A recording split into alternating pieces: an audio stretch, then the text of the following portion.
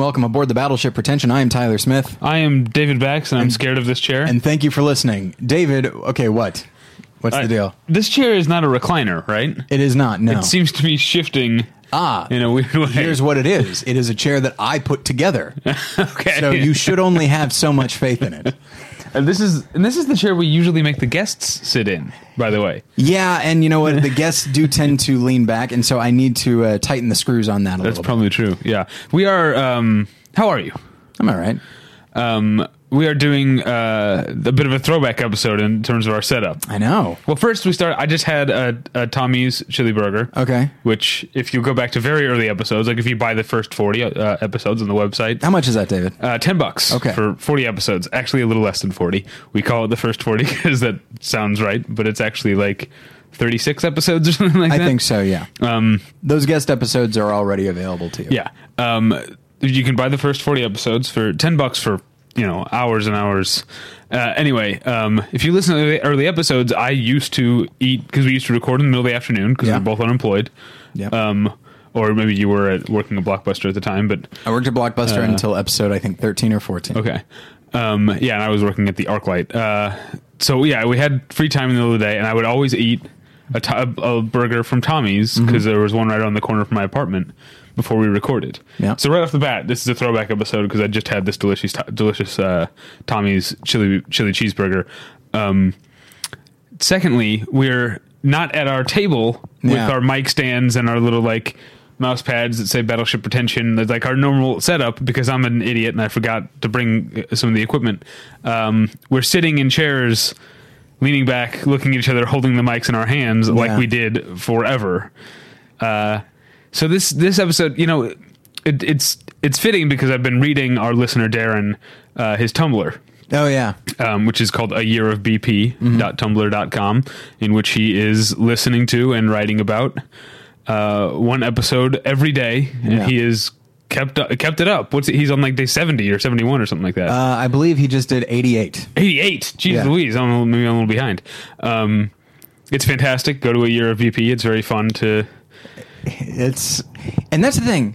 I mean, for you and for you and me, we can just go to the Tumblr, read it, and be like, "Oh, that's fun."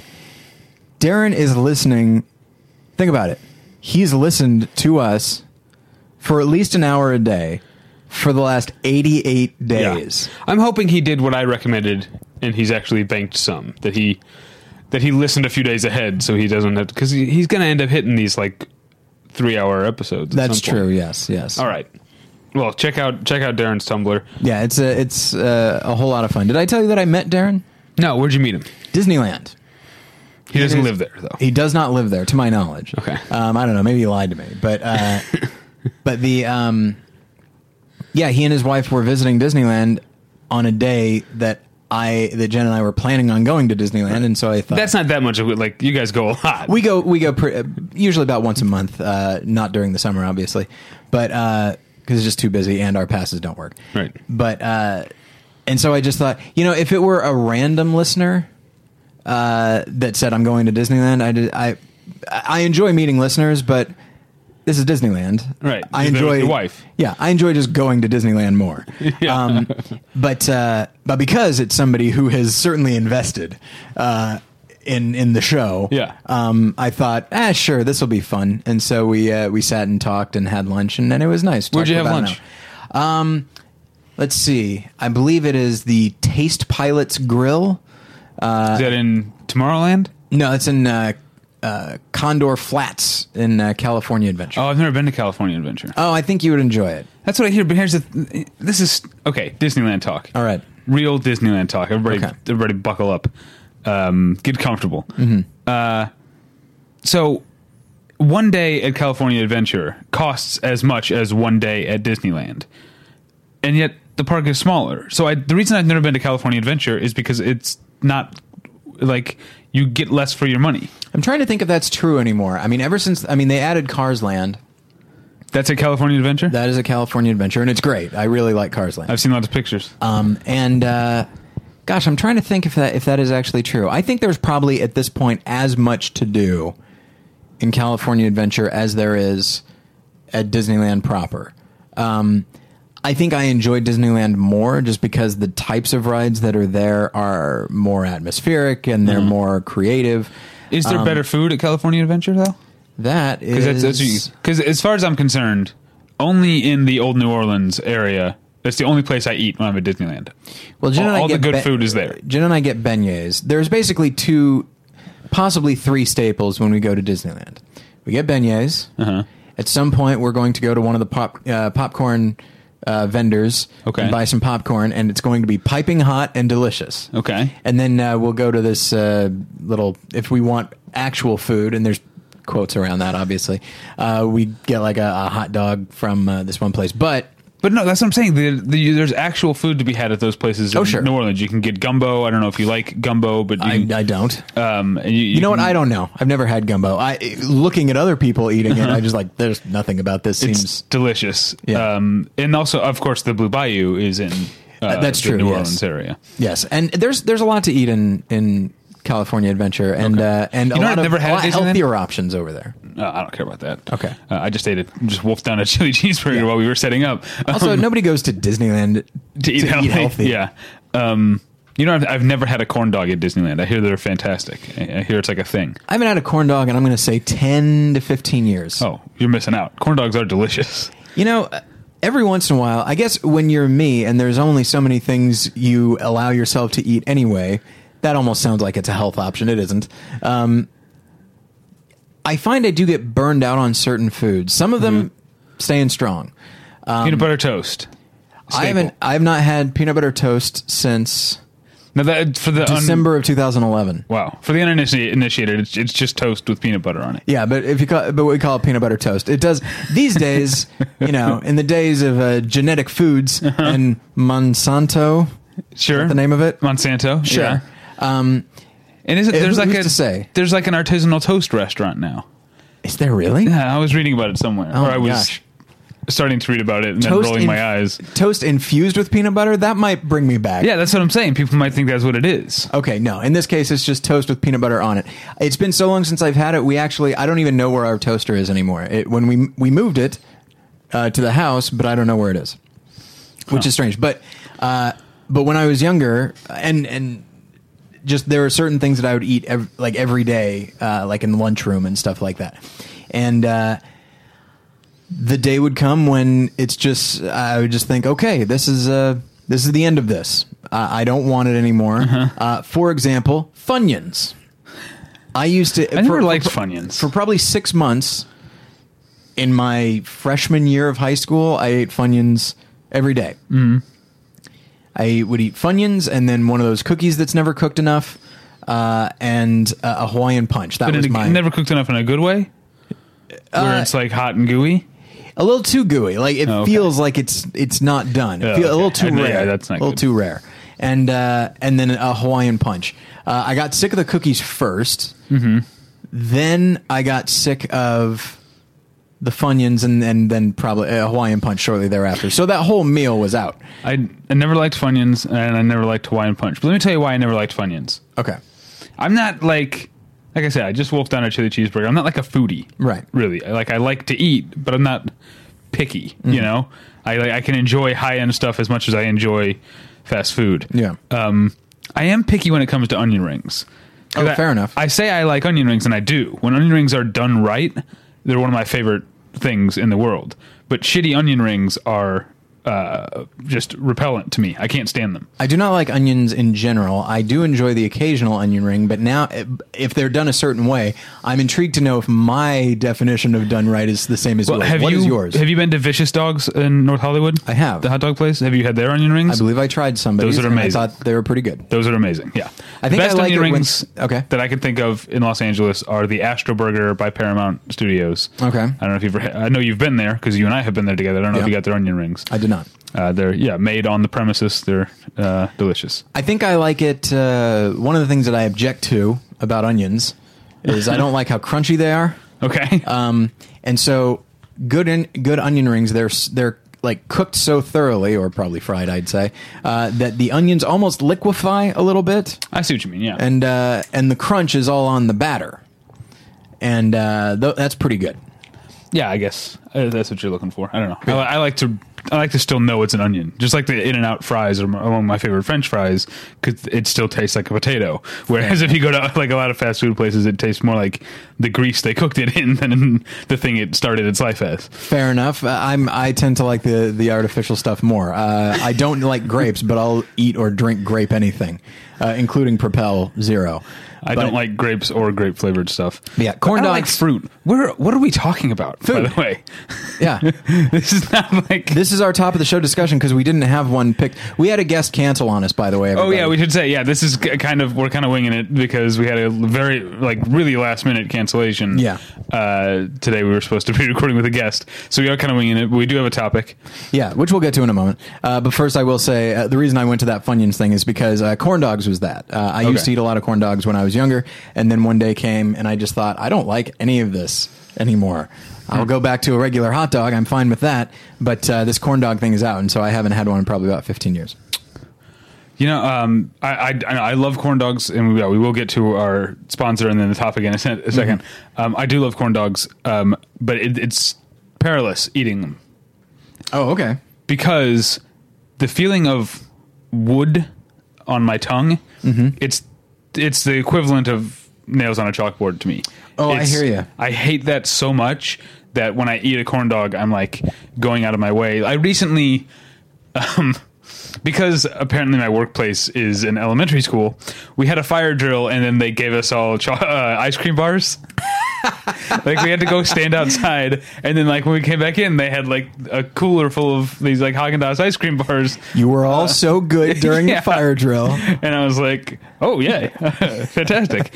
And I ate this whole delicious ice cream bar, but then last bite, the wood thing like scraped against my tongue.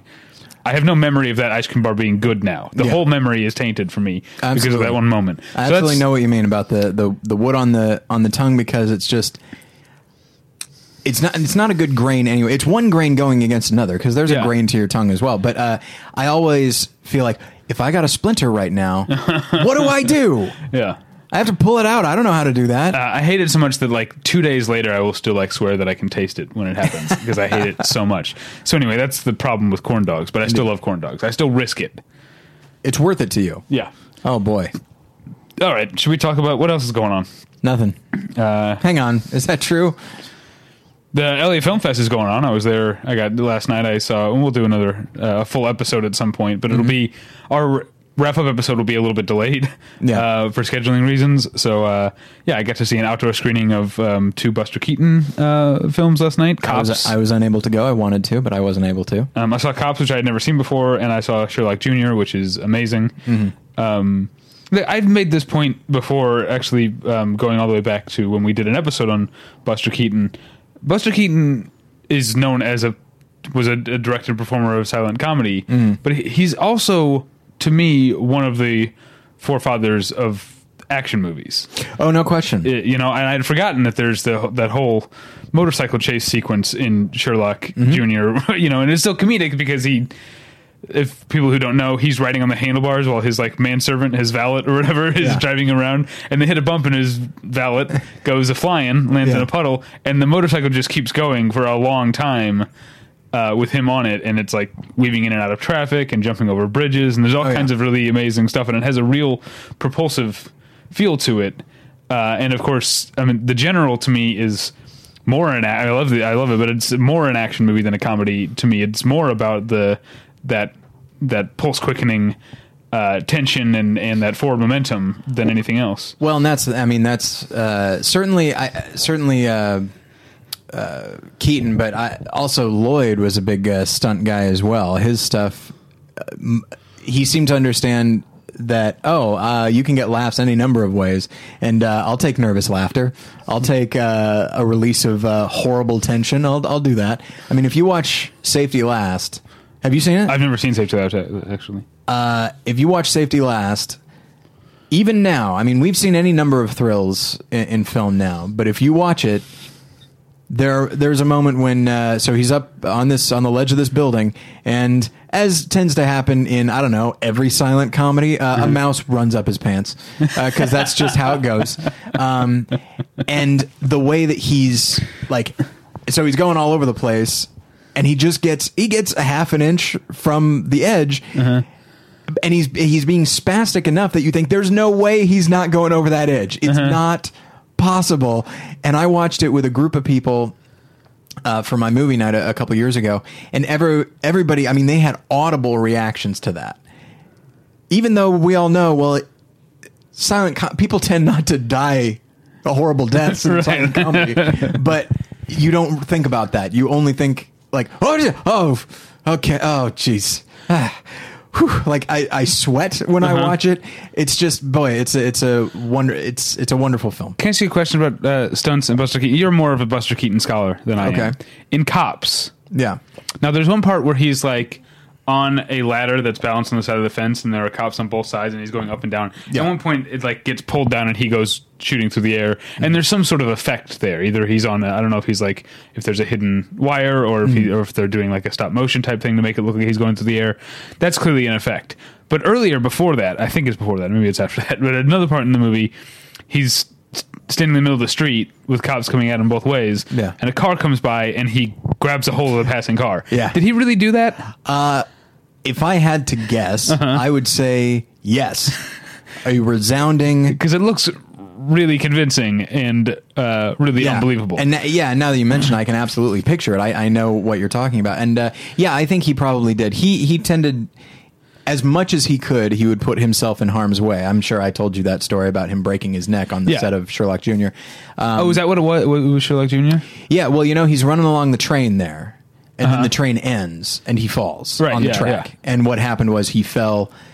I think he might have done it a couple of times because he's insane. Well, first he runs on the end, and then he grabs a hold of the water thing, and then falls. Okay, all right. And so maybe in another take he didn't get the water thing. Perhaps, yes. And so he fell and landed where one of the rails of the railroad hit the back of his neck and broke his neck. Oof. But obviously not in a way that he realized for years. Yeah, all he knew was, hey, there's a blinding pain in the back of my neck. Oh well, got to keep going. Man.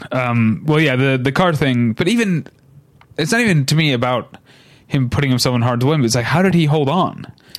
I don't know. Like, I feel like if I grabbed it, even if you set up a handle, like built it into the back of the car as it goes by, so I can grab onto it, the force of it is going to yank the car free. I'm not going to be able to hold on, or it's going to yank my shoulder out of the socket, which it probably did. Yeah, it's, if anything, and I don't know the details about that. I could look it up, but I would say it's entirely possible he hurt himself doing that. But you know what? It works. But the thing about Buster Keaton, we're talking about him being an action director and doing these stunts, but he was also just funny in other more regular ways. Yeah. There's a part in Sherlock Jr. You'll know what I'm talking about if you've seen it, but here's the scene anyway. He's a projectionist. He's up in the projection booth at the movie theater with a girl, and he's taking his cues from the on-screen couple as far as like how to make his move. So the guy on screen like grabs the girl by the shoulders, turns her toward him, then takes her hands and clasps them in between his. So Buster Keaton turns the girl toward him, takes her hands, clasps them, and then in the most telegraphed, most obvious way, very intently turns to the screen to see what to do next. And I lost it. It's like one of the biggest laughs in the movie, and it's just him turning to the left. Oh yeah, it's delightful. And people talk about the great stone face and all that, and that he doesn't. That he doesn't show a lot. He's kind of inexpressive, unexpressive. I don't know. Oh well, who cares? And so disexpressive. Sure, yeah. But that's not true. He merely didn't smile or grimace. He's tremendously expressive, sometimes through widening his eyes or an extended blink or what he could do with his eyebrows or that kind of thing, or when he chose to open his mouth just a little bit. Don't get me wrong, he still made the choice to not show too much emotion, but within that, it made you watch even closer, and then you would pick up very small things. Not that him looking at the screen was a small thing. And maybe that's why it works so well, is because he does these small expressions the whole movie. And at this point, it's just so big that it's it's hilarious. It's wonderful. Anyway, we're off track. Did you send me the copy for the ad? I did. All right. What else is going on while I look up this copy? Nothing. Okay. Well, everybody prepare for 15 seconds of silence. Oh, really? Okay. Let's see. Yeah, I haven't done anything. I haven't seen anything. I went to Minnesota, and that was a lot of fun. I will say, and I don't want to say this because it'll get us off on too much of a tangent. I haven't watched David Letterman in a long time. Okay. No, thank you. Oh, what's happened? He just... I'll say that except for when he interacts with Paul Schaefer, his heart doesn't seem to be in it. And I know that he always kind of held himself back a little bit and always had sort of a detached bemusement at things. But now it seems very phoned in, and he doesn't seem to really believe in any of the jokes. And he always would tell a kind of a cheesy joke and then laugh at the fact that the joke was cheesy. But now it really just seems like he's phoning it in, and it's just, I don't know, maybe it's that he's gotten old, maybe he just got comfortable. But yeah, it's a real bummer. Yeah. You know what else is a bummer? That our friend Pete Holmes had his show canceled. I am sad about that. The one consolation, though, is that maybe he'll be more available and he can be back on Battleship Pretension. That's how you think? Yep. All right. Here's what I think. I think this episode is brought to you by the Double Feature podcast. In fact, I know it is. Okay, there you go. This week, they're talking about storytelling, the movie, not the concept, and Mr. Lonely. They discuss filmmakers that explore similar themes but don't like each other. They talk about sexuality in youth, the return of American movie, and looking too deeply into a film. No, can't do that. Just no such Impossible. Thing. No such thing. No point listening to that episode now. We've come to the conclusion. To hear this and other episodes, just go to www.doublefeatureshow.com or click on the ad at www.battleshippretension.com. I just hate you so much. http:// right? Not backslash. I believe it's a /. Yeah, you don't. There's no backslashes in web addresses, right? Backslash is just for like coding and stuff. Yes, I believe so. I don't know. I don't know stuff like that. But when you said there's no backslashes, I was like, in baseball? No, it had that vibe to it. No tag backs. No backslashes. All right. Talk about Tweaked. Our other. We try not to pile all the ads on top of each other. Yeah, but unfortunately, we did not plan this out. Again, we're winging it. Yeah. Check out tweakedaudio.com. That's where you go for professional quality earbuds in a variety of styles and colors. We really do stand by them. It's TWEAKED audio.com. And if you go to tweakedaudio.com/pretension, you get all that for 1/3 off, and you don't have to pay any shipping charges. It's tweakedaudio.com/pretension. All right. So, here's what I'm going to talk about this week. We'll keep it short. But, a couple of years ago, you may have remembered, I was the one of the cranky grumpy pantses who didn't like 21 Jump Street very much. I was one of the few. But you kind of came around on it. Yeah, when I rewatched most of it. But I think sometimes that happens with a movie, especially a comedy that you don't like the first time. Yeah. You go in knowing what you didn't like, and so it's not a surprise, you know? Yeah. I'm wondering if the same thing will happen with Neighbors, because everyone liked Neighbors and I couldn't stand it. Yeah. But I'm wondering if I go in with knowing where my expectation should be, knowing what the movie is, if I'll be more able to just laugh at the jokes. Mm-hmm. And I think that was the problem with 21 Jump Street, is I was too distracted by all of the stuff I didn't like about it to enjoy the fact that there are plenty of good jokes in 21 Jump Street. But now 22 Jump Street is out. I have almost no reservations about saying it's fantastic and it's an improvement on the original. And it's also very much a sequel about the fact that it's a sequel and kind of about sequels in general. Yeah. So that led me to think of the last minute topic of sequels that we think are better than the original. All right. Now I'm sticking with just part 2s. In my mind, I don't know if you. I have a couple of 3s in here. I actually, in one case, I have a 3 and a 4. You can probably guess what that is, but I can't. Indiana Jones. Yeah, that's it. 3 and a 4. It's not Alien. It is not. What series has a 3 and a 4 that are better than the first 2? In my opinion, the Harry Potters. No. Because 4 is actually maybe my least favorite Harry Potter. Yeah. Is it a recent series? This is fun for it's lasted for a while. Listeners, I'm sure, got it immediately, but it's been going for. So it's still going. And Yeah. there are 4 of them? There are 4 of them. And you liked the last 2 better than the first 2? Certainly. Man, I have no It's clue. been going for almost 20 years. I have literally no clue. All right. Would you venture to say that it is impossible for you to figure it out? Mission Impossible. Yeah. Okay. I never saw the Brad Bird one. Oh, really? Ghost yeah. Protocol? Yeah, It Ghost is really, really good. That's what I hear. I think you'd like it a but lot. I'm a big fan of J.J. Abrams' film. Okay.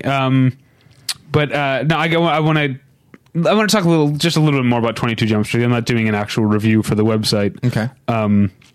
But I think I was in the first couple scenes when I realized how heavily they were leaning on the like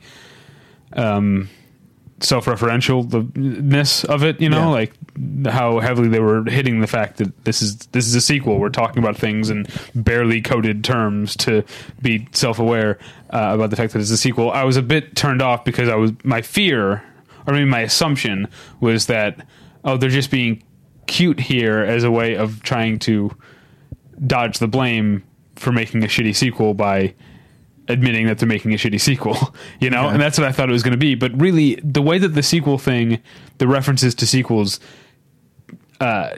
changes over the course of the movie and actually informs the movie in a lot of ways, is really smart and almost a little bit, I guess, analytical about what sequels are and what we think we want from sequels is often the exact thing that disappoints us about sequels. Well, and that's actually some of the reviews that I read, and you can speak to this more directly, obviously, but the idea that a thing that is emphasized throughout the film by the department is, no, just do things the way you did them before. Yeah. It worked before, do that. But them doing that actually makes it harder for them to solve the case and not easier. Yeah. And so that is a commentary on the sequel mentality. Yeah. And certainly the studio mentality of just give us more of this. Yeah. And a good number, and that's the thing, and a good number of the sequels on my list. I mean, you and I have spoken pretty frequently in the past about filmmakers who direct a very successful film. The studio gives them more money and a freer hand, and I'm sure the studio just wanted more of that. But the filmmaker says, I'm going to do something different, and sometimes to disappointing box office, to sometimes not. And I would venture to say all the movies on my list here are maybe not better than the original, but often as good, precisely because they're not trying to just do the same thing as the original. They're trying to use the opportunity and probably use the budget to explore this more. And so when I heard just how not merely meta, meta humor goes only so far with me. And that's the thing is, for example, Cabin in the Woods, some people say it's merely meta. I think it actually is a commentary on art in general, but, and our expectations of it and that sort of thing. And so it's not when I heard that it wasn't merely meta, but actually turned out to be a commentary on itself and a rather scathing indictment of studios and studio mentality, I was very excited to see it. Yeah. And it also, I think, having, I feel like the impetus to make the first 21 Jump Street was, let's do, the umpteen millionth reboot of an 80s or early 90s franchise. Yeah. But let's actually try to make it good, or try to make it funny. Yeah. Was what's the word I'm looking for? Commendable, I guess, or at least noble. But it only got them so far. Where the thing, my main problem with 21 Jump Street. Yeah, I feel like they moved away from that after the initial setting of the premise. Yeah, but my main problem with 21 Jump Street is there's just too much improvisation. Yeah. And as a story, it doesn't entirely hang together. There are little things that just don't make any sense. That I don't like the idea that I'm not supposed to wonder why the school play takes place in the middle of a school day. Like, Yeah. but somehow there are like parents and students there. Like that's not how it works.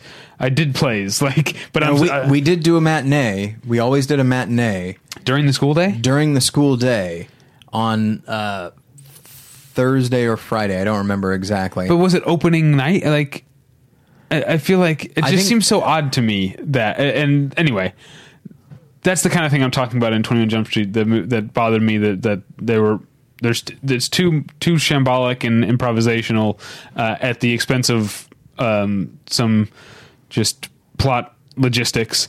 And I don't like the implication that, well, it's a comedy. I don't have to care about that. I don't like that at all. Whereas 22 Jump Street, by having not only just this initial impulse of let's make a sequel about sequels, but also let's follow through. Let's really hit every point and see this through throughout the story and talk about how the sequel, the terms of sequelness are dictating the plot at points A, B, C, and all the way down, gives it more of a through line, and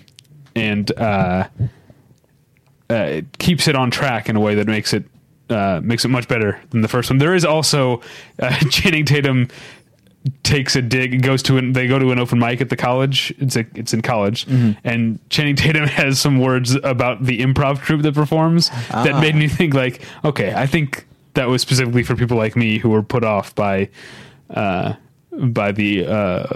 overuse of improvisation in the first one. Now, what's interesting to me is that this winds up being almost ironic that it sounds like the studio was willing to let them do whatever they wanted for the sequel, and so they chose to act as though that weren't the case. Right? Isn't that odd? Yeah, I mean these guys, Phil Lord and Chris Miller. Is that their names? It's Lord and Miller. Yeah. Do I have their first names right? I don't know. I thought it was Bob and Henry. Okay. I don't actually think that. I just chose random first names. I thought it was Milo and Otis. Oh my! Now you just made me sad. I've never seen Milo and Otis. Yeah. I don't remember which one's the cat, but apparently they went through a lot of them. That's very sad. Yes, it is. As an animal lover. All right. So sequels that are better than the original. I was going somewhere with that. I don't remember what it was. Oh, you know what? I will let you, because I already feel like with the things you were saying about having a freer hand lead me to think you're maybe going to bring up Bride of Frankenstein. I will, but I was actually going to... Batman Returns. Of course. But actually, I want to talk about, real quick, one example. This isn't some like fantastic sequel, but it's one that it essentially just took the first one and amped everything up about it that worked. Okay. And I don't think you've even seen this. It's the Transporter 2. Oh yeah, no. Because the first Transporter is like... How many have there been? 3? I think there are 3, and then there was a TV series as well, which I haven't seen. Know that. And I actually didn't see Transporter 3. But like the first Transporter, like it takes place just on the edges of a world where that's realistic and that physics work. There's some things that are that stretch the limits a little bit, but it's still technically in the realm of reality. Whereas the Transporter 2 just makes everything so much bigger to the point where it's almost cartoonish in a good way. There's a part when he's driving his car, because he drives, that's what he does, right? And that he realizes there's a bomb on the bottom of his car that's ticking down and is going to go off. Yeah. And he's driving the car. He drives into a construction site, goes off some like conveniently placed ramp like there always are in these movies. Oh, of course. Somehow manages, even though this doesn't make any sense, to turn the car sideways in midair as he passes a crane, and the crane scrapes the bomb off the bottom. And then he's somehow able to right the car again and land and drive off while the bomb explodes in midair. It's an amazing sequence that doesn't make any sense, but that's representative of the kind of movie that Transporter 2 is. Just a balls out fun time. That is, I feel like maybe we should do an episode about this because it's something I've been thinking about a lot lately. Movies that are stupid but good. Because I'd say by and large, certainly when I was younger, and probably even now, there are movies that I say I would just talk about how if a movie is stupid, of course it's not good. And I'd say by and large, I think that's true. But there are movies that are stupid But I want, like, if then the Transporter 2, like, that didn't happen by accident. Like, they made the choice to make that kind of movie, so is it really stupid? You know what I mean? But, absolutely. But they just as easily could have made a movie with that, and of course I haven't seen it, so what do I know? But made a movie with that manic energy and not have something as inherently stupid as that sequence. Yeah. Like, it's still possible to capture that tone and not have that. Have a character who wills the car sideways. Yeah. Who is like, yeah, you can crank the wheel all you want. You can crank the wheel all you want in midair. Yeah. It won't actually do anything. But yeah, I feel like there's an episode in there somewhere. Yeah, I didn't think about it more. But yeah, and so I did actually. I wanted to use 22 Jump Street in the idea of being given a free hand, a much larger budget, to make a movie that is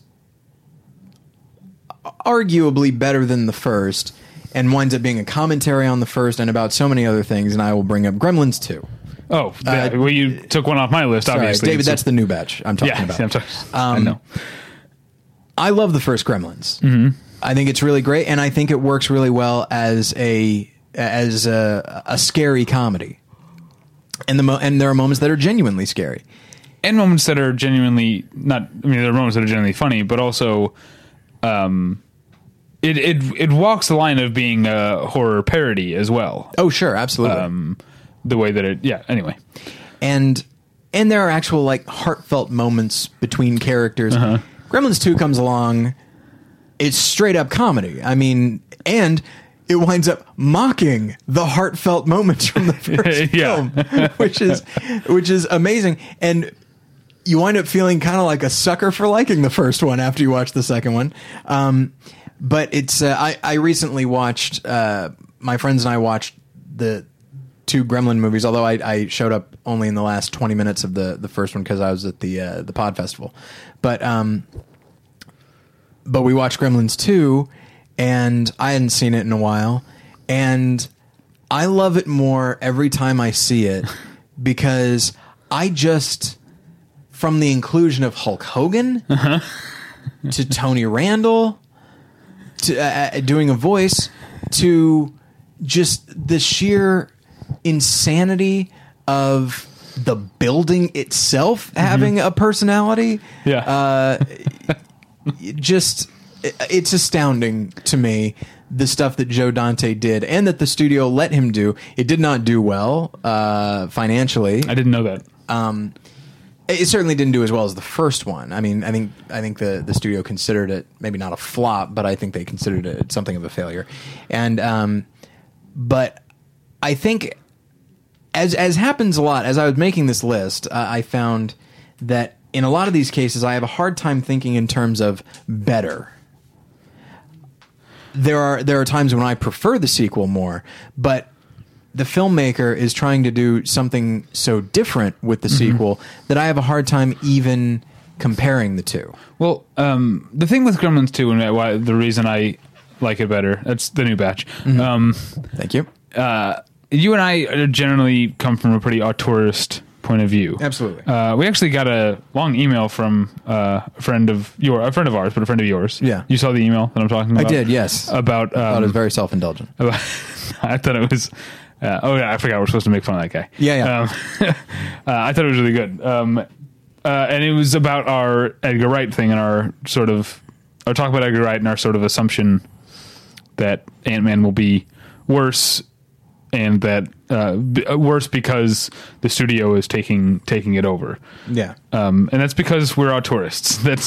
It's where we tend to fall. It helps us to define this intangible artistic thing, which, by the way, I don't know if you've seen and maybe we're a little too cut and dry about it, but I feel like it's possible. Yeah. I don't know if you've seen the rumors about why Edgar Wright left. Oh, no. It wasn't, again, these are unsubstantiated, but it wasn't Marvel messing with the screenplay to ensure continuity. That was something he had already, signed off on. It was actually Disney, and it was about product placement. Interesting. Again, these are just rumors. Okay. But I guess he was told according to the rumors, Edgar Wright was told that he would have final say over. He knew there was going to be product placement. I don't think he, can't. Yeah. But he said he was going to have final say over how products were used in the movie, and Disney reportedly was not keeping its word, and that was what did it. Again, all rumors, but it's interesting to me, and it makes more sense. Episodes are coming up right and left because I would like to do an episode about product placement. Yeah, we should. Anyway, what were we saying? Okay, so the thing about Gremlins 2, the thing about Gremlins is that it's a screenplay by Chris Columbus. That's not directed by Chris Columbus. It's directed by Joe Dante, and these are both. Obviously, you can have great films where they're written and directed by different people. I'm not saying that. Sure. I'm not saying that writer director is more pure. I don't want to. That could be an episode we could talk about someday. But I don't think that's true. But I think we're talking about slightly different sensibilities. Chris Columbus, or at least like the young Chris Columbus, who he grew into a different kind of filmmaker. Mm-hmm. But I think he very much wanted it to be. The sort of the genre spoof that I'm talking about, the sort of rough-edged horror parody. Yeah. That apparently Chris Columbus's original script would have been hard R rated. It was very, very bloody. And then you've got Joe Dante, who can do like horror and do violence, but he's got a much more of a I think of Joe Dante as essentially being like a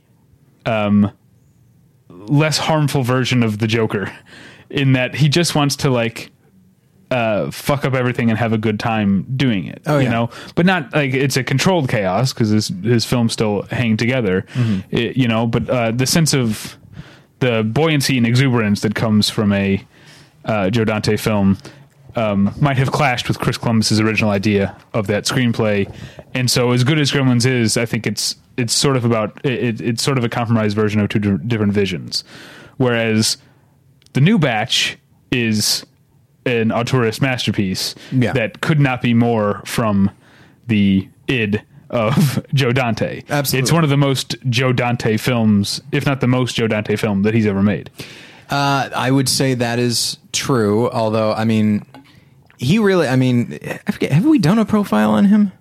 No, we haven't. I feel like that's an oversight on our part because so many of his movies have that. And I was actually just about to bring up The Howling, which I don't think he actually, again, I don't think he wrote it. But even that has a certain quality to it that he would return to and seemed interested in, which is, it's a werewolf movie. And up until that point, if there's a werewolf movie, if you're a werewolf, you're tortured, you hate this, and you want to die.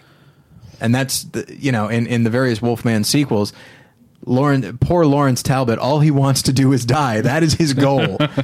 It's kind of interesting and very tragic. Whereas in The Howling, Joe Dante seems to, now he doesn't treat it as a comedy, but he seems to say, I could see some people having fun with this. I think some people would enjoy it. I'm going to explore that. And in that same way, he seemed to return to that over and over of, well, why do we have to do it like this? Why can't we have fun? And so that's an instance where the characters themselves took on the Joe Dante attitude of things. Before we move on, we should do a Joe Dante episode, if only so that what little impact you and I influence we hold over people, maybe we can get more people to take Looney Tunes Back in Action seriously. Oh, sure. Because you've seen it? Yeah. It's fantastic. Yeah, and it does not get the... I feel like even among Joe Dante fans, sometimes it's thought of one of his lesser works, but it's a fantastic movie. Yeah, and he'd been working to it his whole career. Yeah. And Matinee. That's the thing. His whole filmography, I'd say, is something that I would champion and that I want people to see. Matinee is one... we're already talking about, we're doing our Joe Dante episode, but I have this theory about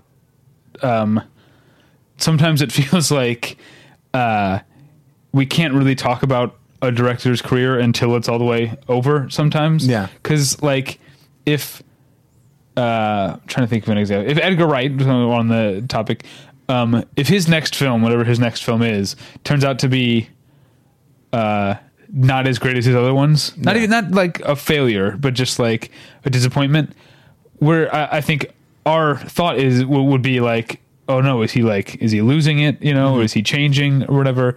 But those kind of films that are different than the other ones, that are off a little bit, in retrospect, are some of the most interesting when you're looking at a retrospect of someone's career. Yeah. So if I had been older and really following Joe Dante when Matinee came out, it might not have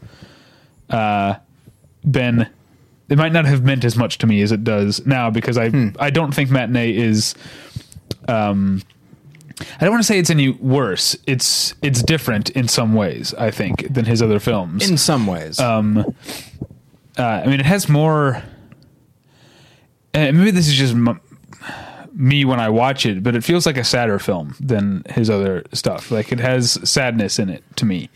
Yes. Would I say it is sadness? I think I might say melancholy, but even more so. Well, because I feel like it's the metaphor of the Cuban Missile Crisis and like nuclear annihilation awaiting, to me, seems like it's really, to at least some of the characters, about like they're already mourning the loss of their childhood. I was going to say it's mournful. Yeah, and so again, I don't want to sound like I think of it as a lesser film, but if it had come out when I was following his career, I would have been like, huh, Yeah, look who got serious. Yeah, which is a funny thing to say about Matinee, which is not a serious. But in retrospect, I love Matinee because it is this curio that stands out to me. David, we got another episode, and that is when filmmakers decide to make movies about their own experience with movies, whether it be Hugo, or I would say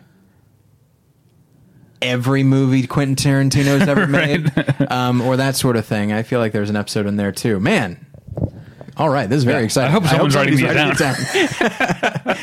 Okay, we'll move away. Since we've only talked about one movie on our list, I feel like we should I talked move about on. Transporter 2. Fair enough. But that wasn't on my list. So, you know what? I think what I'll do real quick is I will bunch together a lot of the movies on my list into one thing. And this is movies that, okay, like for example, Aliens. There's a lot of people. I mean, to prepare for this at the last minute, I went online to see, well, what do other people think are the best? I wish I'd had time to do that. Yeah. What are some of the other movies that other people think are better than their predecessor? And Aliens popped up a lot. I imagine two that I disagree with that probably popped up a lot. Yeah. Godfather 2 and Toy Story 2. Yes. Although I do think Toy Story 3 is the best of the bunch, but I'm sticking to part 2's. You're allowed to, obviously, to. Yeah, I did other things. And so, but also I'd say, so stuff like Bride of Frankenstein and Aliens and that sort of thing. Now, admittedly, Aliens was made by a different filmmaker. Uh-huh. But I feel like there's a few movies on here that they're definitely sequels, but in a way they're trying so hard to be a different kind of movie. Yeah. Not merely be a follow-up. And I mean, we can transition from Gremlins 2 because that's a good example of it. But as such, I think it winds up being hard to even compare the two and say one is better than the other. Another instance for me... Which one, before you move on, I bring up, because you mentioned Aliens 2 being a different director, but James Cameron did the same thing with the Terminator movies, I think. A lot of people think of Terminator 2 as being the better of the two. I don't want to say either one's better or worse. I love them both, but the Terminator is a very sort of lean, it almost has it has a foot in the slasher genre. No the way question that about it. He's like Mike Myers and he keeps coming. Whereas Terminator 2 is this, it's almost Baroque. It's enormous. They're very different movies that I think I love them both equally. Actually, no, I think I like the first one better. Having rewatched Terminator 2 recently, somewhat recently, it didn't work for me as well as it. There are set pieces that work for me, but it didn't work as a whole the way it used to. Whereas the Terminator being the first movie being again shorter and leaner, the holds my attention a little better, I think. Terminator 2 always works for me. But the first one, here's the thing. I feel like when I watch them, and this goes to what you're talking about, I have such different emotional reactions. One is, I would say, horror and tension, and the other is just pure exhilaration. And that speaks to, one is horror sci-fi and one is action sci-fi, and that goes to the Alien and Aliens thing. I feel like there are people who say, oh man, Aliens is so much better. And I remember reading some book that talked about how Aliens leaves its predecessor in the cinematic dust. And part of me wants to say, okay, it is high. There's more ambition. There are more special effects. So there is that. But I feel like you can't even say... It almost seems like apples and oranges to me. I almost feel like you can't actually compare them on the same... Yes, Ripley's a character, but Ripley's a very different character from one movie to the other. Yeah, and it's been 73 years. How long has it been? 70? 57. Oh, 57. And but even so, they explore things in the character in Aliens. That's one of the things that I like about it, is they really take the time to develop that character. But whereas in the first one, we see her develop into a survivor. But they're trying to do very different things. And so anybody who says that Aliens is better, I'm not saying Alien is better. Right. I'm saying they're so different that I would venture to say they both succeed in what they are trying to do completely. So when it comes down to it, I think it's a function of preference. And another one that I would say is Batman Begins and The Dark Knight. Everyone says The Dark Knight is better than Batman Begins, and I understand why. And I agree with them. But I think... Now, this one, of course, written by... I mean, all the same cast, written by this... Oh, I'm sorry. There is one change. That's Maggie Gyllenhaal from Katie Holmes. Right. But yeah, same director and all that. And one was always... It was always assumed there was going to be another one. I mean, he set it up in Batman Begins. But I do think that they're exploring different things. Now, I think that it makes perfect sense to compare the two and compare Dark Knight Rises and all that. But I think they're exploring different aspects of the character. One is setting up the character, not merely in an origin story, but also setting up his philosophy and the choices that he's going to make that will make him who he is. And then... So that's Batman Begins. Dark Knight sets up, almost challenges him ideologically and tests him.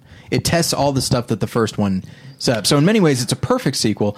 But in the end, the stuff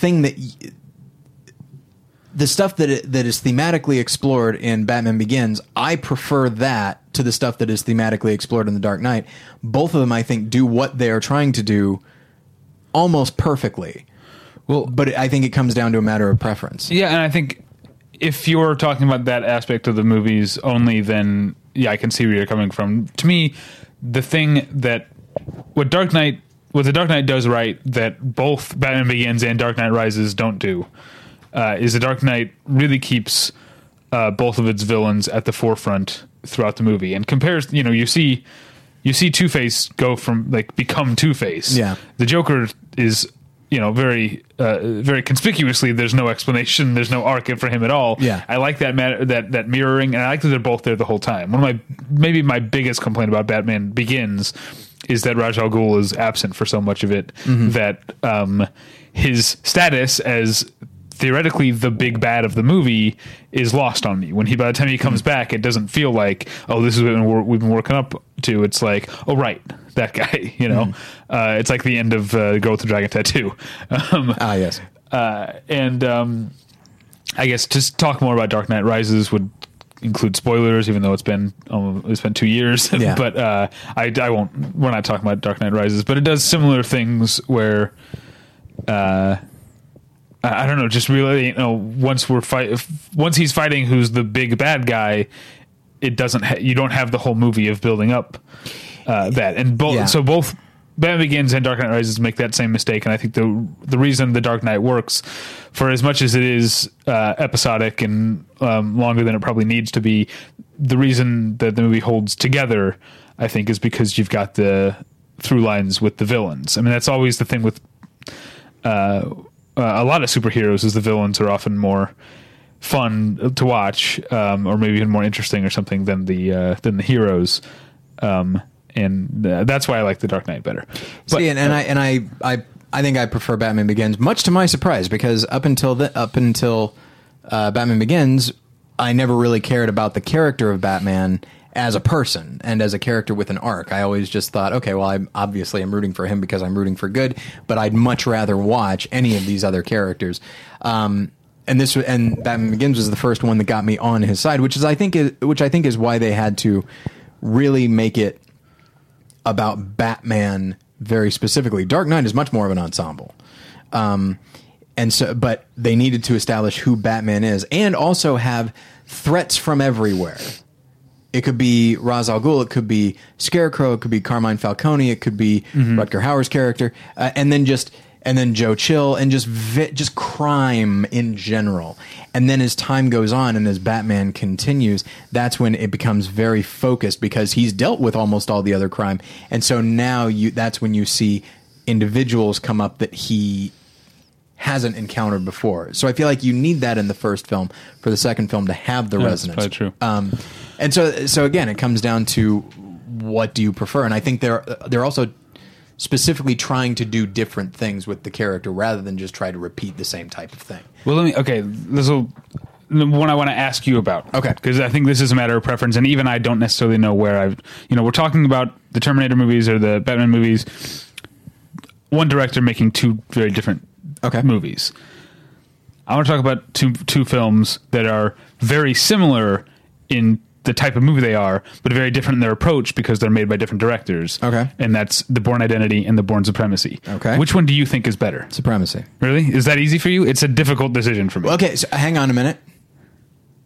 You said better. You didn't say which one do I prefer. Okay, so you like Supremacy better. I prefer Supremacy, and I think Ultimatum's pretty great too.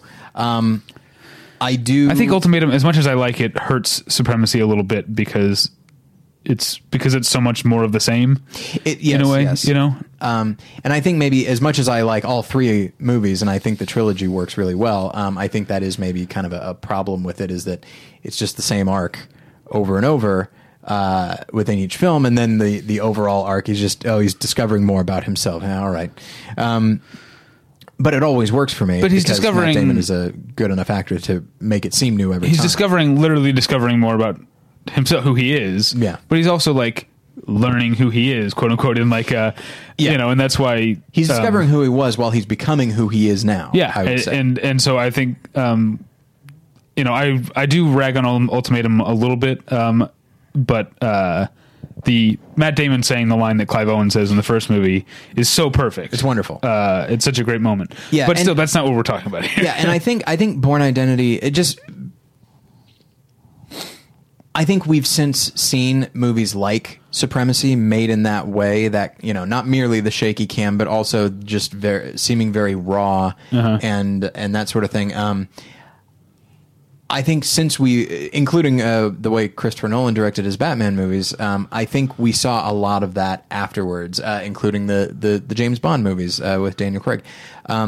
Supremacy at the time was very fresh. That was a very fresh way of making an action movie. Whereas Bourne Identity, it was very slick, very polished, and I think at that time it wasn't very exciting to me. Whereas Supremacy, I thought, what the hell am I watching? So I think the thing for me is, Supremacy did feel fresh and new, whereas Identity felt like things that work but being executed at the top of their game. That's the thing, because you're right, it is much slicker, much smoother, but not in a phoned in or hacky way. Not at all. Doug Liman is hitting all the things. It's sort of expertly made in that sense. And so those are the two things I'm comparing here. Well, and I think that the reason that I mention that is because I think the reason that I instinctively say Supremacy is maybe because I haven't seen it in a while, and I feel like now that I've seen that style done more often and I'm more accustomed to it, if I were to return to the two movies, would I still like Supremacy more? Now that the novel quality of it is gone, does it still hold up? And not merely does it hold up, but is it still, to me, preferable than the quality slickness of Bourne Identity. And I'm not sure anymore. I feel like I would need to. I'd like to watch the whole trilogy again, frankly, and see what I think. And then I didn't see Bourne Legacy. That's a completely different director as well. Yeah, I don't remember who did that. It's Tony Gilroy. Oh, right. Who wrote the other ones? Yeah, Bourne Legacy is. It's the worst Bourne movie, but it's still not awful. Yeah. I don't know. I kind of forgot that it exists. Does it feel like any of the others, or does it feel decidedly different? That's a good question. Yeah, it feels like the others, definitely. Okay. But yeah, it's kind of gone from my memory in a lot of ways because it just. I guess that's a mark against it, that it's not the most memorable film. I've seen that one more recently than any of the others, and I remember those better because I've seen those multiple times. Yeah, and I have done a back-to-back-to-back Bourne Day once. Was it fun? Yeah, actually, it was actually a Christmas day that I didn't go home. I was here in Los Angeles. Nice. And my then girlfriend my girlfriend at the time had gotten me for Christmas that box set. You have the same one here. Yeah. And so I spent Christmas Day watching all 3 Bourne movies. It was awesome. It sounds wonderful. Yeah. You know, there are times when I wish I was back in college. Not that you were in college when that happened, and I feel like I could do that. I couldn't do a full day of watching movies, even if I wanted to. I mean, I do want to often, but I could never carve out the time. Yeah, it's impossible to do so. So I think about drugs. Okay. Like, I don't want to do drugs anymore like I used to do recreationally, when I was in college. But I couldn't, I don't have the time to take acid, have an acid trip, and then recover from it, and then get back to my, I can't set aside that much time in my life, even if I wanted to, which I don't anymore. But even if I wanted to do acid, I don't have the time to do acid right now. Yeah, I feel like maybe that's one of the reasons that drugs ruin people's lives, is because they have to choose which, one or the other. It could be movies, There's only one person who managed to do it, and that was Hunter S. Thompson, and he eventually killed himself. But yeah, and so, but no, I think that's a good, and I feel like this is a common, I feel like this is a common refrain, and I think now that I look at my list, I feel like it's even more common than I thought, which is a lot of the time that people talk about which one is better, only in a couple instances, now that I look at the list that I made, only in a couple instances do I feel like the sequel is genuinely comparable to the original in its goal, in its tone, and what the filmmaker is genuinely accomplishing. But by and large, I feel like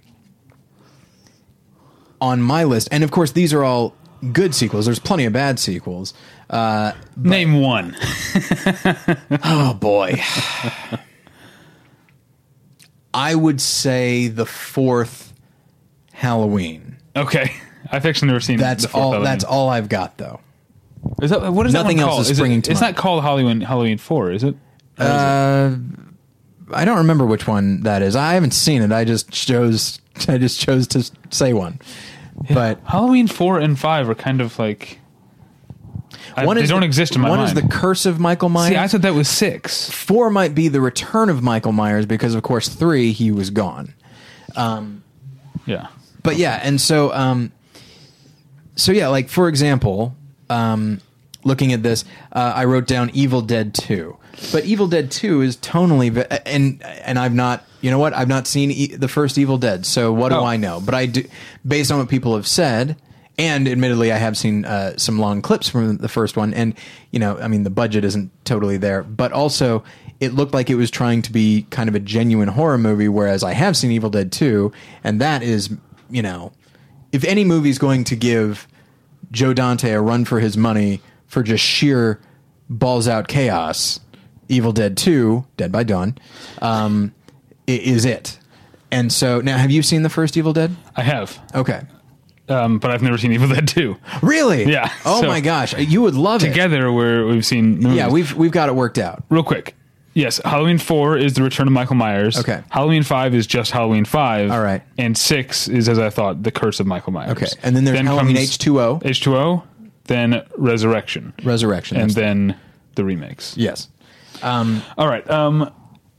But shit, I was going to say something. So there's one where the same filmmaker got a budget, and a lot of people, again, I haven't seen the first one, but a lot of people say it's basically the same story, Yeah.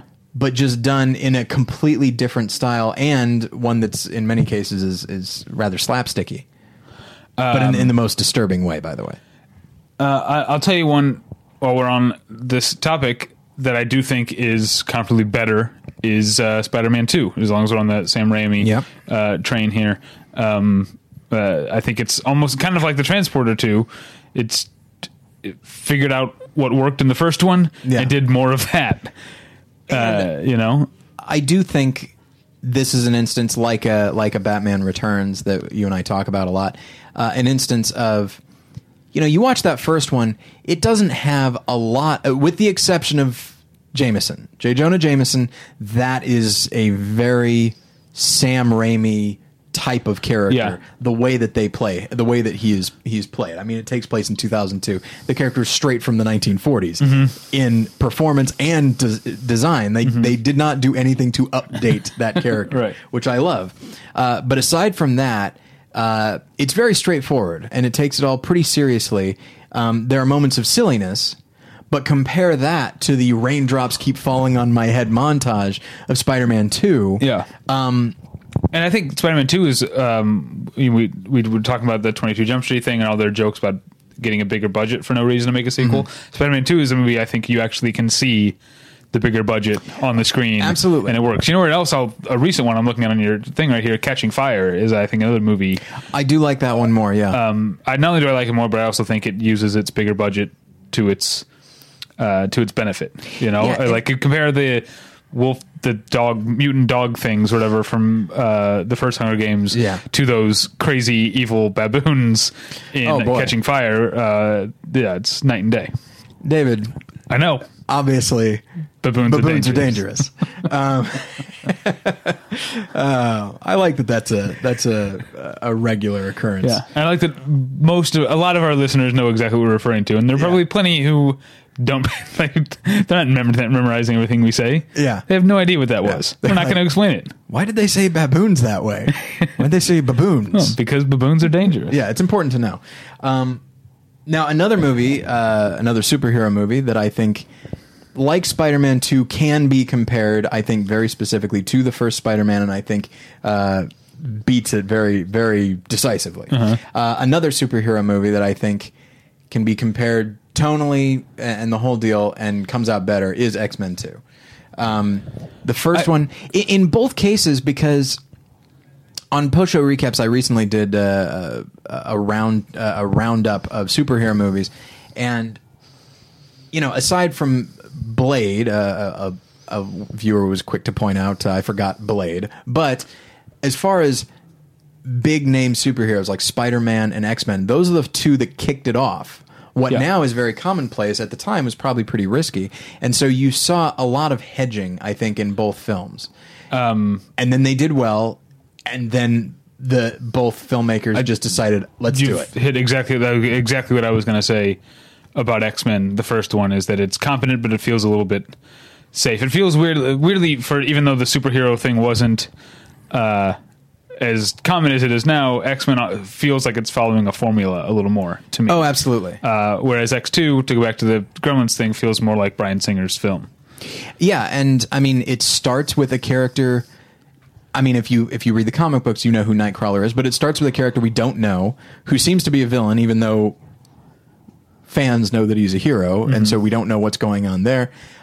There's a lot more, I think, a lot more analogy to, you know, the lack of gay rights and that sort of thing. Right. Sometimes it's really clunky, like but that's okay because it's still a risk. Like when who is it?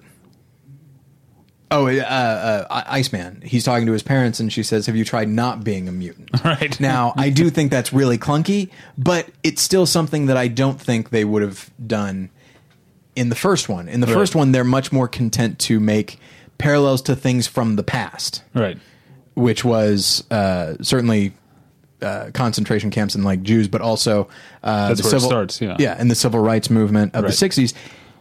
But then with the second one, more money, and he's more comfortable. So now he'll talk about stuff happening right now. I'm going to ask you a question. Okay. I'm going to warn our listeners first. The answer is going to be a spoiler for X-Men Days of Future Past. Okay. So if you haven't seen it and you don't want to see it, skip forward just like 30 seconds. I just want to ask you. And you have not seen it? I have not seen it. Okay. All right. Everyone skip forward. Is Alan Cumming in X-Men Days of Future Past? He's not. He's not. Okay. Sorry. All right. Moving on. Okay. Yeah, sorry. I know there's a number of people in it. Anyway, let's move on. Yes, and it is delightful that they gathered as many people as they did. So I feel like that is one. So Spider-Man 2, X-Men 2, and then looking at this, let's see, what else have we got? I do think, aside from the fact that it's in color and the original is not, I do think Dawn of the Dead is there. As I wrote it down, I love Night of the Living Dead. I think I might like it more than Dawn of the Dead, but I know a lot of people think Dawn of the Dead is better. Yeah. And they like it more. And I tried to think about it and think, can I even compare them? Because one has a shoestring budget.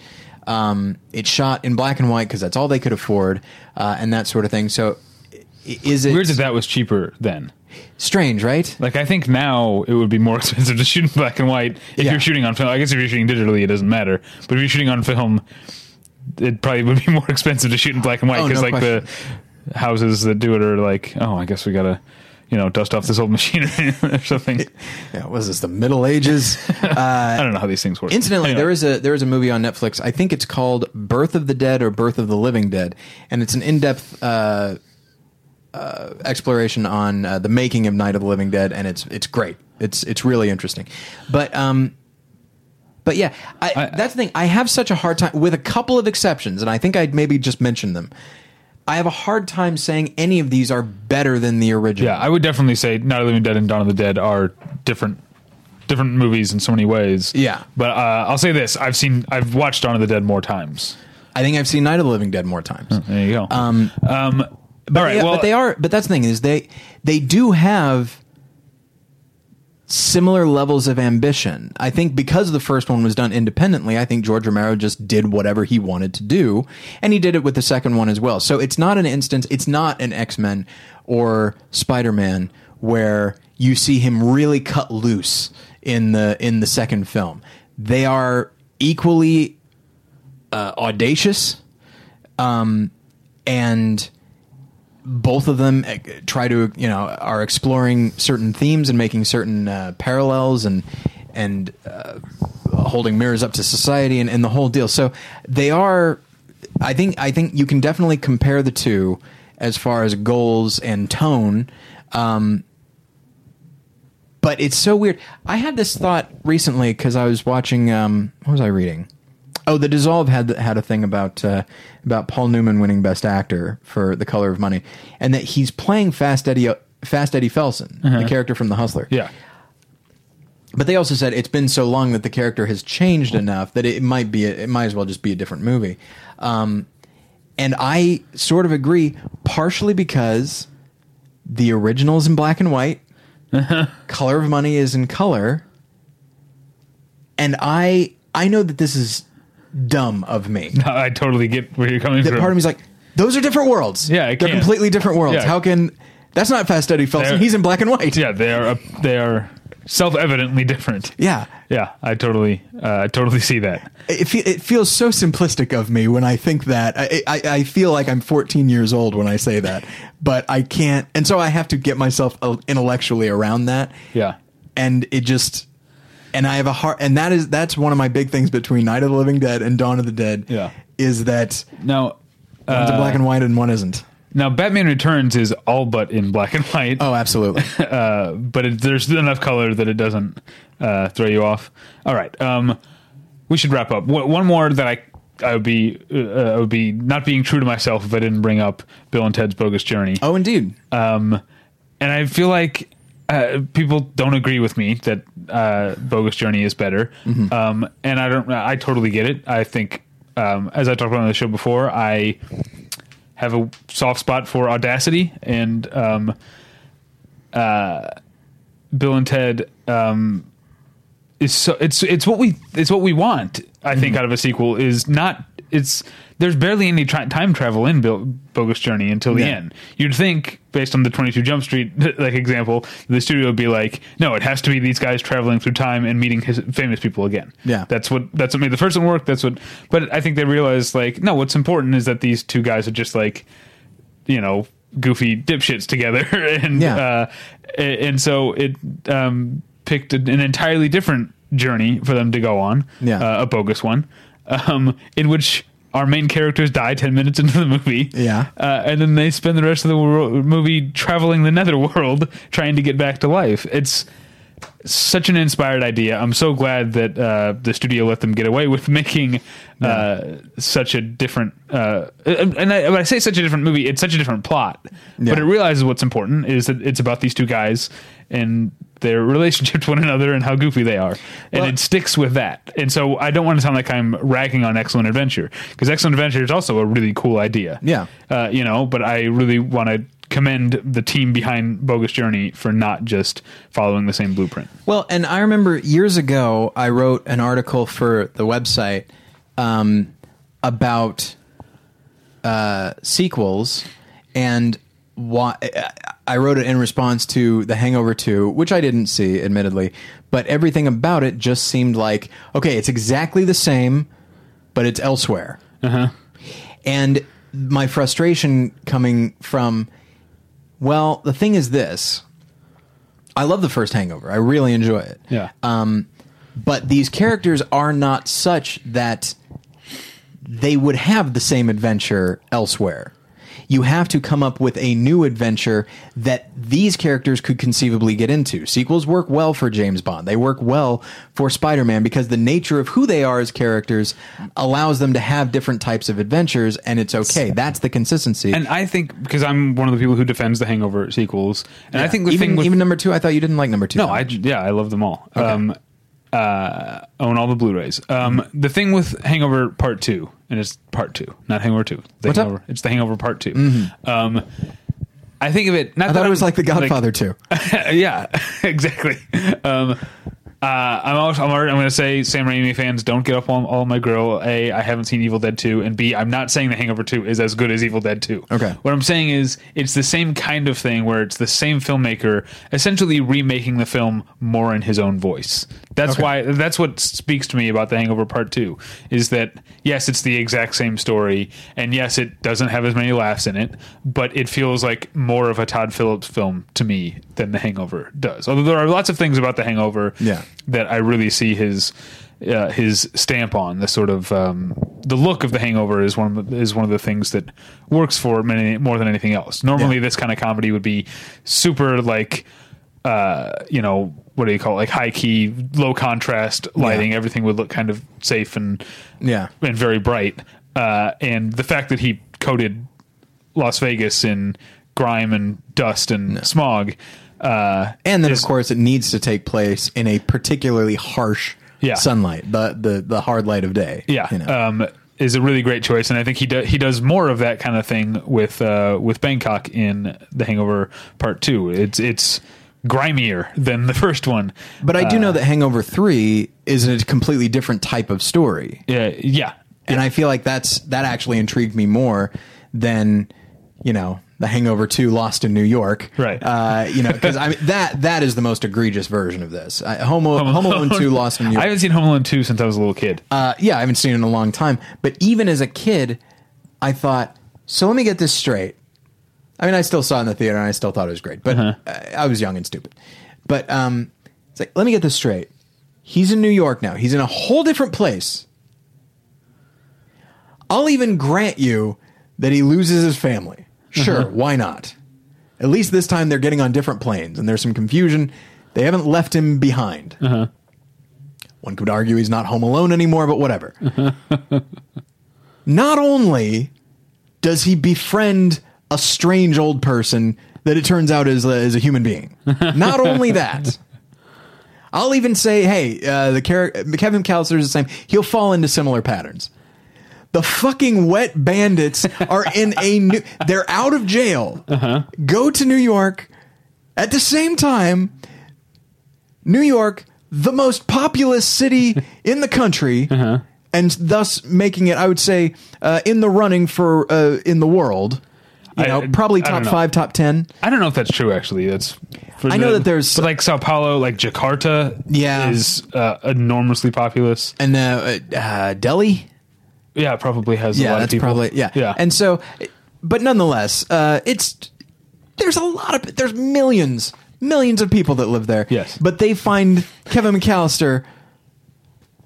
And he has access to another house that he can booby trap. Yeah, he's not going to call the police or anything like that. He knows what they're going to do. Yeah, he's an old pro at this point. He knows they're going to break into a place. Yeah. But anyway, like that is the most egregious, I think, example of just doing the same thing. It's literally the same plot, but they just moved it a couple thousand miles away, and that's it. That's the one change. And so, well, the thing with The Hangover Part 3, which is what got us onto this, is that that's Todd Phillips getting to make the movie, I think, a kind of movie that he wanted to make, which is as much an action movie as it is. It's an action comedy. It's like, absolutely, Buster Keaton would love it. Yeah, but I mean, I'm saying Hangover Part 3 is more in the realm of like Beverly Hills Cop than it is whatever The Hangover. And The Hangover is like an Animal House type of movie. Yeah, I'd say so. And I think Todd Phillips wanted to make an action movie. Did you eventually see Hangover Part 3? I did not, but I still want to, and I just there's just so many damn movies to see. It's so frustrating. But I feel like that's, you mentioned Bill and Ted. I think one of the reasons that it's so exciting and invigorating is that, like you said, people, even if they think that's what they want, they didn't actually want just another time travel movie. They wanted these guys in another outlandish situation. Yeah. That's what makes it work. Yeah. You still got to have some famous people in there, like God. Well, you don't actually. Do you actually see God? Oh, you do, right? Eventually? I don't remember. I haven't seen it in, I'm going to say 20 years. But the Grim Reaper. Yeah, played by William Sadler. Albert Einstein has a small. It's not him, but someone plays Albert Einstein for a very small. Played by Walter Matthau. That's not actually true. I was trying to think. Yeah, IQ. Also, Bogus Journey has aliens that are ghosts. It has the ghosts of aliens. Okay. Because you remember when you think of the movie, you remember Station. Oh, that's the two aliens who turn into one big alien. Yes. But remember, they came from heaven. Those are ghost aliens. Oh, man. They're not like... I love that idea. That's double trouble. That it's like, we're not just going to have aliens in our movie. They're going to be the spirits of former aliens instead. Anyway. We're getting into Scientology territory. Yeah, exactly. So that's a good time for us to wrap up. Do we have something you need to say here? Well, I do... Sorry, we're not wrapping up yet. I did want to say two things. Okay. Number one thing I mentioned... Do you think the second thing is going to be better than the first thing? In keeping with our episode? Yes. Okay. Well, that's up to you, because I'm going to throw something to you. But I was talking about the Mission Impossible films, but we can also talk about the Alien films that... I thought of a third thing, but that one won't be as good. Okay. But I'll save that for the third, because the third one is very seldom as good, except in Toy Story. So those are certainly franchises, and each one takes on the flavor of the director making it. And so certainly with the Mission Impossible films, I know that there are characters that come back, but they hardly they feel like episodes of a TV series more than an actual movie series. So I even have a hard time saying sequel, even though I know that they are technically sequels. I mean, we are seeing Ethan Hunt come back and all that. So I'm fine with that, but ultimately, it's, hey, which Mission Impossible do you want to see? Do you want to see the Brad Bird one? Do you want to see the John Woo? That's how I think that. I feel the like answer is no to the John Woo one. Of course not. I don't want to see that. And I'm not too thrilled with the Brian De Palma, but I like it. It's saying which of these. It's always the same kind of movie. So which one would you rather see? It's for me. It's like James Bond, so that's one thing, and I don't feel quite the same about the Alien films, but eventually they do feel like that when you watch all four of them. It's, hey, do you want a particularly ornate and a kind of ugly beauty. They all kind of have the ugly beauty, but do you want kind of an almost playful quality to it? Go watch Alien Resurrection. Yeah. Do you want just the most cynical, hard-edged, nihilistic? Go watch the David Fincher.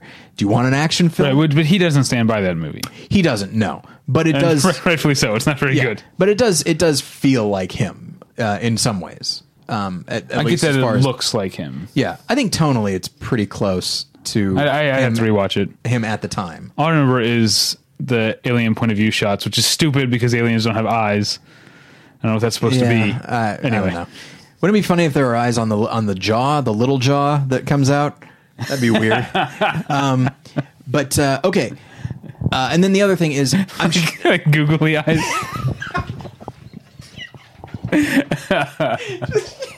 just launching Yaphet Kotto's face. Yeah. And just, oh man, that'd be delightful. Oh, well, I've got a Photoshop project. So, and the other thing that I said is, I didn't incorporate the Harry Potter films because it was always, or Lord of the Rings, because they were always meant to be part of a larger thing. And so it never felt like there was never going to be, well, I guess there's always the possibility there was never going to be the first Harry Potter. And maybe if it does well, we'll greenlight a second one. It was, I think, always because of the popularity of the books. I think they just sort of always had it at the ready that they were going to do a second one. And so if the first one did probably even moderately well, here comes the second one. So I think there was always an assumption of that. Yeah, but I mean, that doesn't always happen. We're not going to get another The Mortal Instruments movie. What? Maybe I'm wrong. Hey, they made another Percy Jackson. They did. It's very strange. Yeah. Very strange. But and they made another Hellboy, much to my surprise. And I think I do like Hellboy 2 I never more. saw Hellboy 2. I like it a lot. Yeah. And that's an example of Guillermo del Toro got a bigger budget, probably because of Pan's Labyrinth, and really opened up the world of Hellboy, which I liked a lot. But anyway, the last thing I wanted to say, the third thing, and this is dependent on you. Okay. I don't think this will lead to a super long conversation. I hope it doesn't because I have to pee. Oh, okay. Just go. Speaking of potentially bad sequels, I gave in and watched the trailer for Dumb and Dumber 2. I did not. Boy. I don't care. Don't care to see it. Boy, oh boy. I guess, yeah, I'll reserve judgment until I do see it. But I You never might know. not ever see it. You know what? It looks like it's committing, and good for them. It is weird to see guys that are notably older being this dumb, because then you do start to think, all right, they're not just dumb now. I mean, there's something wrong with them. Yeah, and like, how could wouldn't they have gotten killed at some point? Like, Absolutely. Yeah. They need a Frank Grimes to come in and say, hey, these guys should have died dozens of times by now. But anyway, so what I was going to ask you is, as I was, here's some lead up. As I was researching this, I found like a little video by Richard Roper in which he talked about his 5 best sequels. Number 1, as one would assume, was The Godfather Part 2. And he talked about, he said something that was interesting. It's like the Desert Island thing, but he went about it a different way, where he said, if movies were going to stop tomorrow and somebody said I had a chance to watch one last movie before that happened, before movies as a concept were just done, he said I would probably go with Godfather Part 2. Now,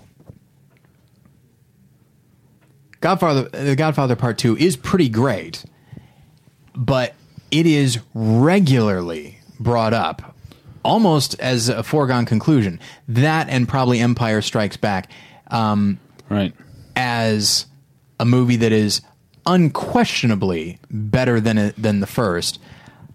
I don't know how people arrived there, except that they are Empire and Godfather, but let's stick with Godfather right now. Except that it is a great movie. There is no question about it. You can't deny it. But how do people get there? And also, what do you think? I've already said I like The Godfather better, and I think again, I think they're both great movies. It's just a matter of preference. Mm-hmm. I think I like The Godfather better for the same reason I like the Terminator better than Terminator 2, that it's, I mean, it feels weird to say about The Godfather, which is already, even the first one already has an epic feel to it, but it's more streamlined than the second one. The second one is gargantuan, and I think maybe some people really like that. Maybe that's what they're responding to. That the second one is more of an epic. It's like the Lawrence of Arabia of gangster movies. And if that's your thing, that's fine. But I think the reason that I like The Godfather more than Part 2 is I think because it has less of a sprawling focus. And I think the structure of Godfather Part 2, which shows Michael's rise, although he's pretty much risen at that point, and contrasting that with Vito's, I think that's a really interesting way of making a movie, and one I think that was probably not done very much at the time. It's not done much now, and I admire that a great deal, and I like both. But brother, have you read the book The Godfather? I've not, because all the Vito stuff in Godfather Part 2 is from The Godfather. So the novel did what Part 2 did. It told the two stories at the same time. I mean, it was more about the modern day one, but anyway, I just thought that was interesting. Yeah, I've never read The Godfather. I do hear that is one of those rare instances where the movie, or in this case movies, are better than the book. The book is fun. It's trashy. It's like an airport novel type of thing. That's interesting. Yeah. And so, but I think, again, maybe this goes back to a Batman Begins Dark Knight kind of thing, because they're about two different things. I mean, if I'm just looking at Godfather Part 2 seems to be about the confirmed damnation of Vito and Michael,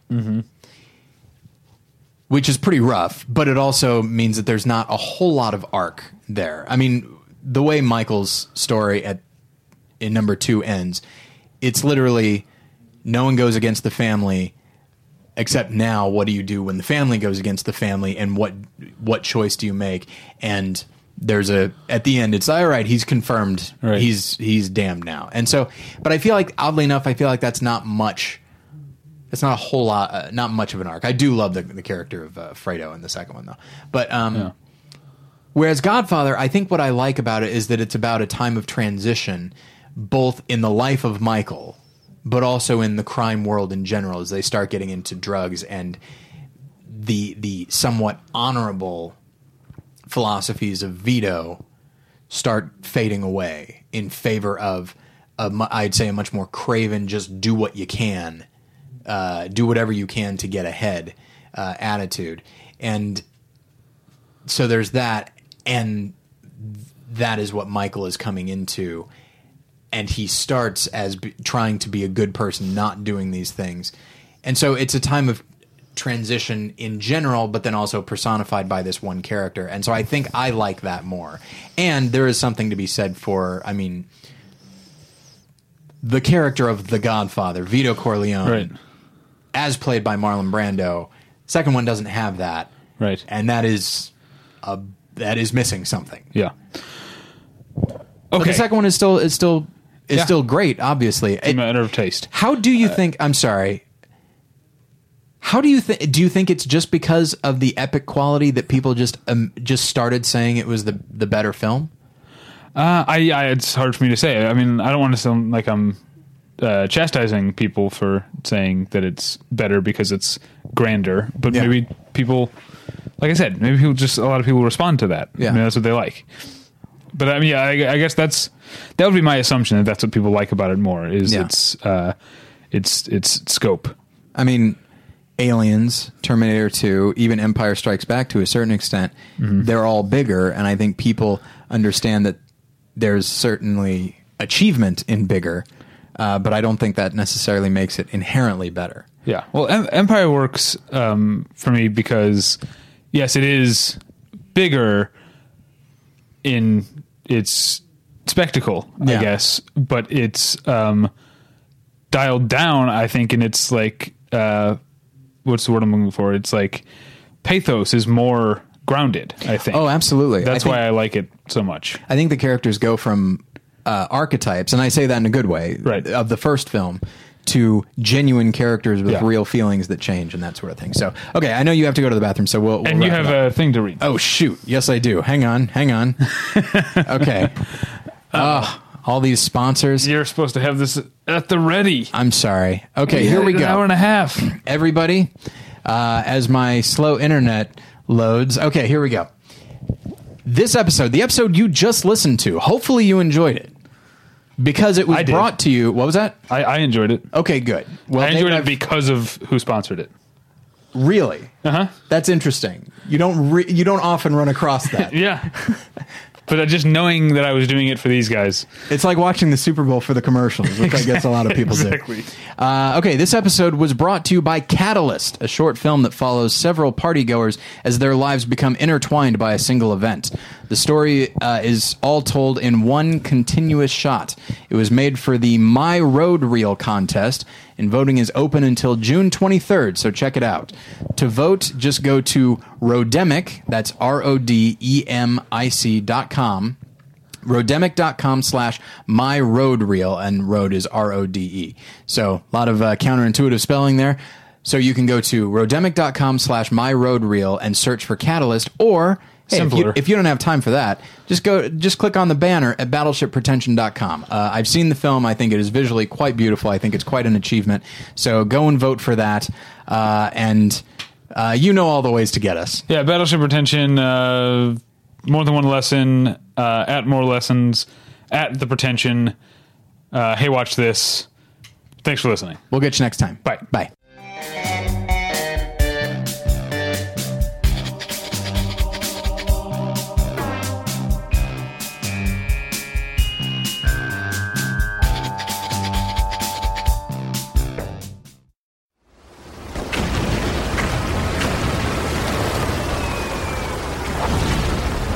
This program is a proud member of the Battleship Pretension Fleet.